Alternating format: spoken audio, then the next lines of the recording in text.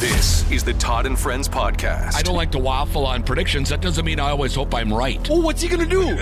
Come on. I'm with you. So, thank you. Yeah, I'm with you. Todd, I knew we'd agree on something here. From the KWLM Sports Studio, with thanks to Heritage Bank, member FDIC, equal housing lender. Here's Todd Burgaff. Thanks for joining us for the podcast once again. Today, joining us on the telephone is Shawn Bohlsen, our Wednesday guest here on Todd and Friends. And, Shawn, we're pushing into the Vikings season, 0-2 so far. After being defeated by Philadelphia last Thursday, we haven't had a chance to talk about that game. Not that much to talk about. It's just the Vikings were kind of out-physicaled by Philadelphia. Now, they might be the most physical team in the NFL, either them or maybe the Cowboys. But nonetheless, the Vikings just kind of got manhandled on both sides of the line of scrimmage, and that's a little concerning.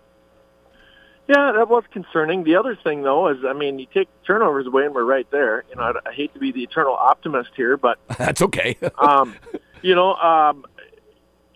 offensive line woes hopefully got better this week. Picking up Dalton Reisner, who's a 28-year-old second-round pick who was with Denver, is going to help fill some holes. And we're not that far off. We're -6 in the turnover.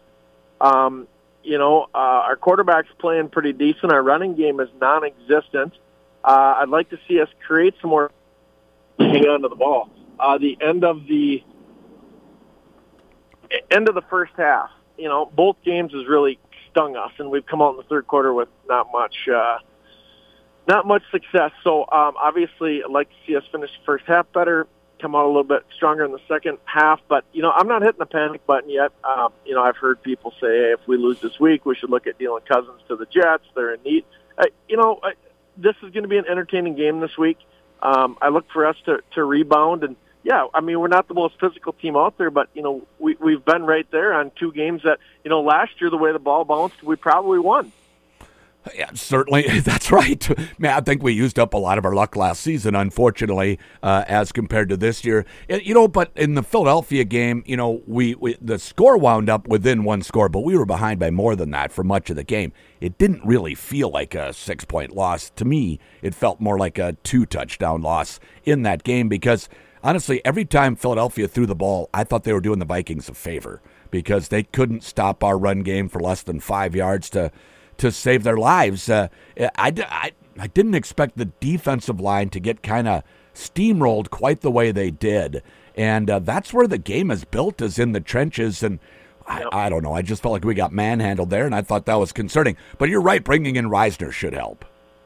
It should. And, when they just ran it like 6, 7, 8, 9 plays in a row, and we're getting 5, 6 yards a pop, that is concerning. And as soon as Philadelphia saw us go with essentially 5 linebackers and 1 D lineman on the field, that's what they chose to do, which, to be honest, any good offense is going to make adjustments is going to do. So, the scheme was, questionable to stop the run. We did some decent things on defense, but we need to get better there. And our controlling the trenches on the offensive and defensive side of the ball is a concern for us right now. The Vikings are fortunate they have a quarterback who is able to stay healthy. He has the physiology to take a beating. Not every quarterback does. We see it all the time. Not every baseball player does either, as we know.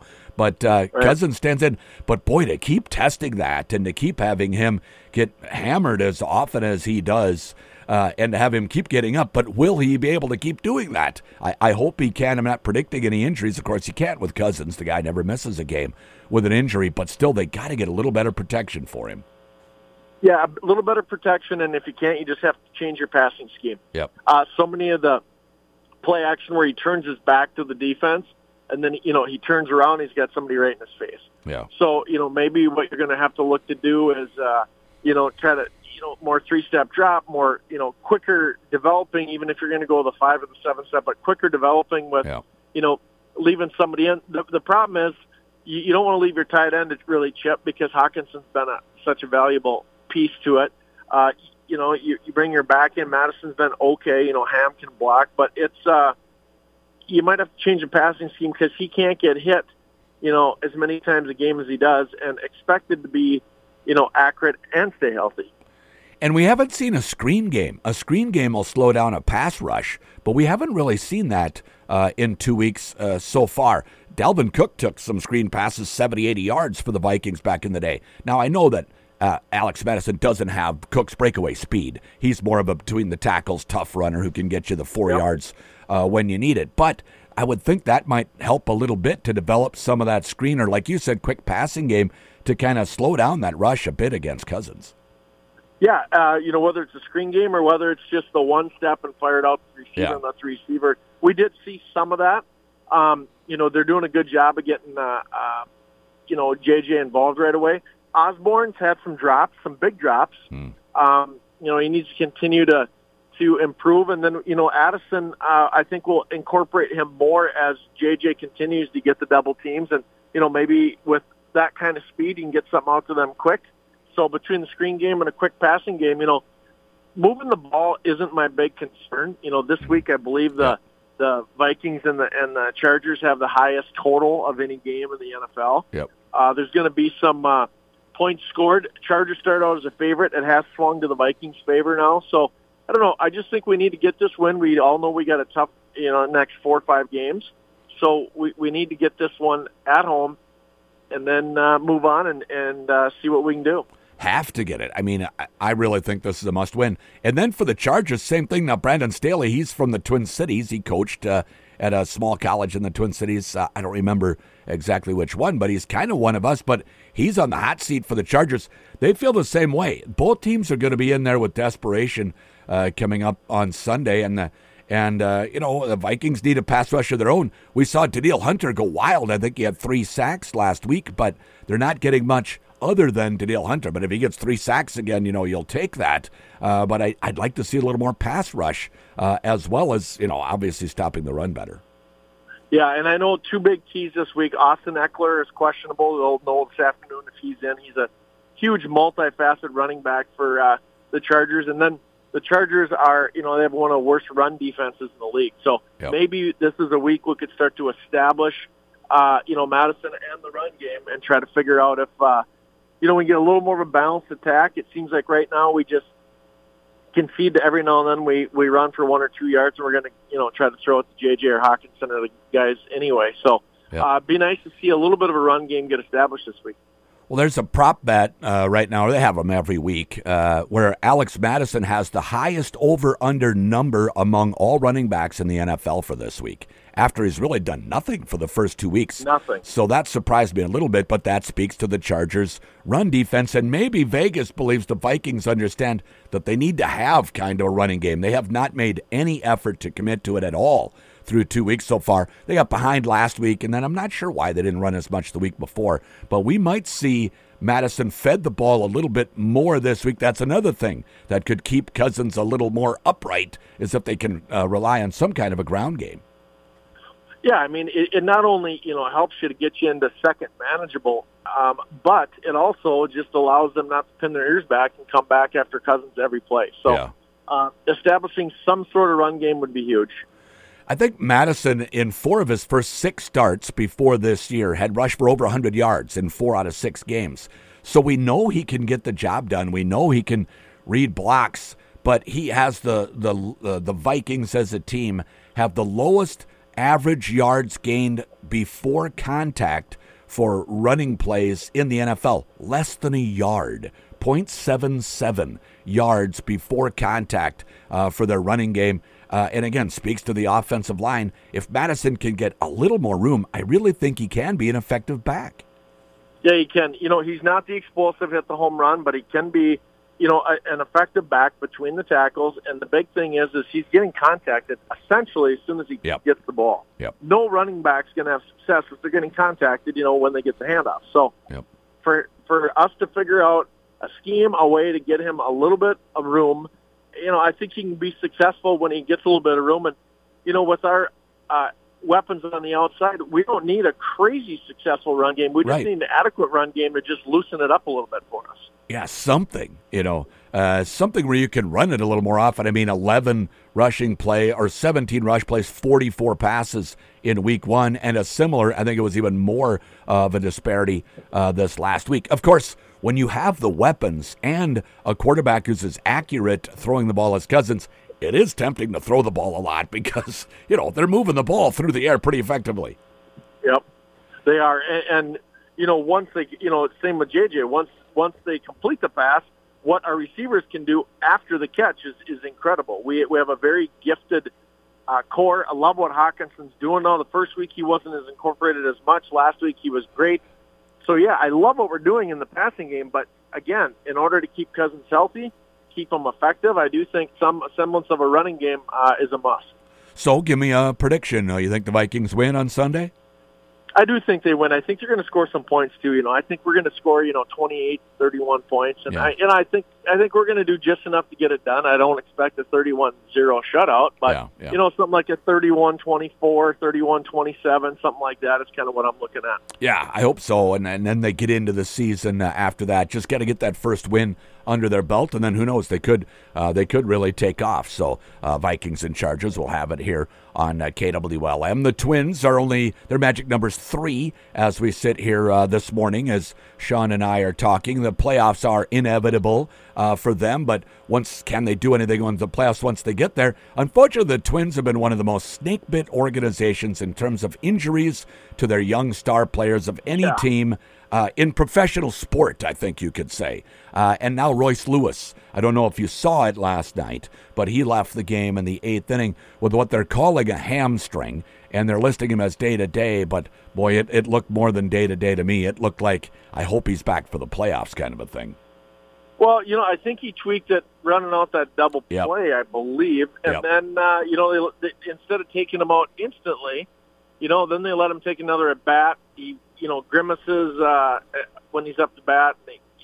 I don't know. I think at this point with the magic number 3, you're going to make the playoffs. It doesn't matter what the time or the score of the game was. If you sense any sort of tweaking, any sort of anything, you just get him out of there right away because, he's been such a bright spot. Yeah. I think he's going to be okay. I don't think this is going to be a long-term deal. But, again, I want to see him rest him because come postseason – we got our pitching staff that we're okay with, and we need to score some runs, and he sure is a huge asset to us right now, and you want to see him as healthy as can be come postseason. Yeah, unfortunately, it doesn't really have to be a long-term injury to affect the playoffs. They start 2 weeks from yesterday, so it's less than 2 weeks the playoffs get underway, so anything that hampers him at this point, if it's a hamstring, I don't know, when's the last time you saw a guy come back in 10 days from a hamstring? It usually is a multi-week type of a thing. I hope that that's the case. You referenced it looked like he tweaked it on running down to first. I agree. I thought I saw it then. But I think he just said, no, I'm fine, and he wanted to stay in the game, so they let him. He tried to talk his way into staying in the game even in that last at-bat, even though he could hardly walk. So he just wants to play, and you could see how frustrated he was when he came out of the game. He slammed his helmet down when he was headed to the locker room and so forth. And he's normally the most positive guy on the field. So when he has that type of a negative reaction, that's what has me a little concerned. Yeah, it is concerning. So we'll wait to hear today, and with their staff, hopefully it is a tweak, and, tweaks can go one of two ways. They either get better or they don't. Yep. And we're just going to have to wait to figure it out. But, they're going to need to take all the precautions they can to get him ready because he's going to be a big part of any postseason run if we're going to make one. That's for sure. It's just been hammering the ball. He's been a lot of fun to watch. For the Twins, once they get to the playoffs, it's got to be Pablo Lopez and Sonny Gray, I would think, your first and second starters in whichever order you decide. And I think they have Lopez lined up to be the Game 1 starter and Gray in Game 2. But I think Game 3 is still in question. If they get to a Game 3, that means they will have broken a long losing streak in the playoffs. So let's hope that happens. I hope it goes 2-0. But they're going to need a third game starter, hopefully at some point.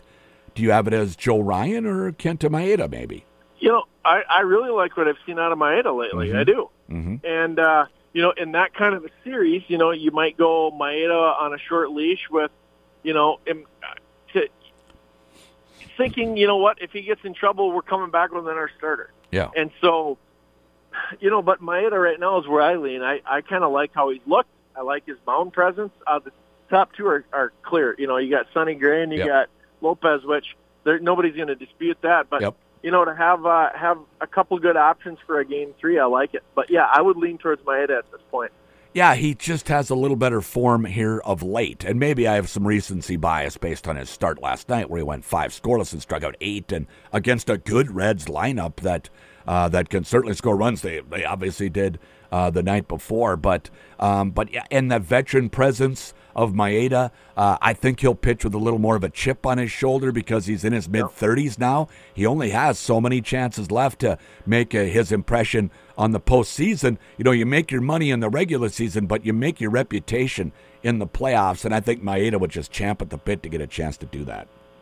Yeah, I do. And, you look at a guy at this part of his career, I mean, to be able to have a, kind of what I would deem as a play-in series, the short series, to be a part of it, to really get, these guys have made enough money. They've kind of done it all to make some sort of run. I just really look at him being a good veteran presence to buckle down and be able to help that run because it means a lot to these guys. As you see it, there's a lot of players that never get a chance to make a run in the postseason. And so for that reason, him knowing that he's a third behind those other two, I think you're going to get a good effort. And I think, I'm positive with the Twins being able to break this long losing streak. Yeah, that's right. And if they do go with Joe Ryan, it's not like there's a big difference between the two. I think both of us are kind of feeling Maeda because he's pitched a little better here of late. But if they go with Joe Ryan, he hasn't pitched that much worse than Maeda. So that would be fine as well. Hopefully whoever pitches winds up getting a win. Hey, the Wild start training camp tomorrow. They signed Kalen Addison to a 1-year contract yesterday. So they've got their blue liners back intact, I think, from last year. How are you looking at training camp coming up? Well, it'll be interesting. It's going to come down to the same thing. What can we get? Last year, when we had lost Fiala and lost some of the rest, it was like, how are we going to replace this? I think we're going to take some positive steps this year. We're coming to the end of being handcuffed by the big signings of Parisi and Suter. Every year we get there, we're 1 year closer to being done with that. Yep. I think we're okay. Our goaltending situation, I'm okay with. And then you look at a bona fide superstar and Kaprizov continuing to make strides. Boldy's going to continue to get better. You get your blue line, wrapped up. We're done with the Dumba project, which I'm okay with. And then just really, it's down to, you're in the West. We just don't want to, be in that position where you're 1 game in, you're 1 game out. I'd like to see us go on a run and, secure ourselves a playoff spot. But, yeah, we're going to be a decent team this year. We're not going to be the best in the NHL, but I think we can be a little bit above teetering, wondering if we're going to make the playoffs. That would be good because that's kind of been their spot for the last several years is just getting in, just missing out. Usually they just get in, but then they get bumped out in the first round of the playoffs. So, again, it'll be all about what happens in the playoffs, I think, for the Wild. I agree, and I do think, if we play anywhere near our potential, we are a playoff team. So we're going to get that opportunity. Yeah. Shawn, thanks so much. Have a great day. Thanks, Todd. Shawn Bohlsen joining us here on the Todd and Friends podcast. It's brought to you by Heritage Bank, member FDIC, an equal housing lender. Watch for future episodes of the Todd and Friends podcast at KWLM.com or on the air here at KWLM 1340 AM and 96.3 FM.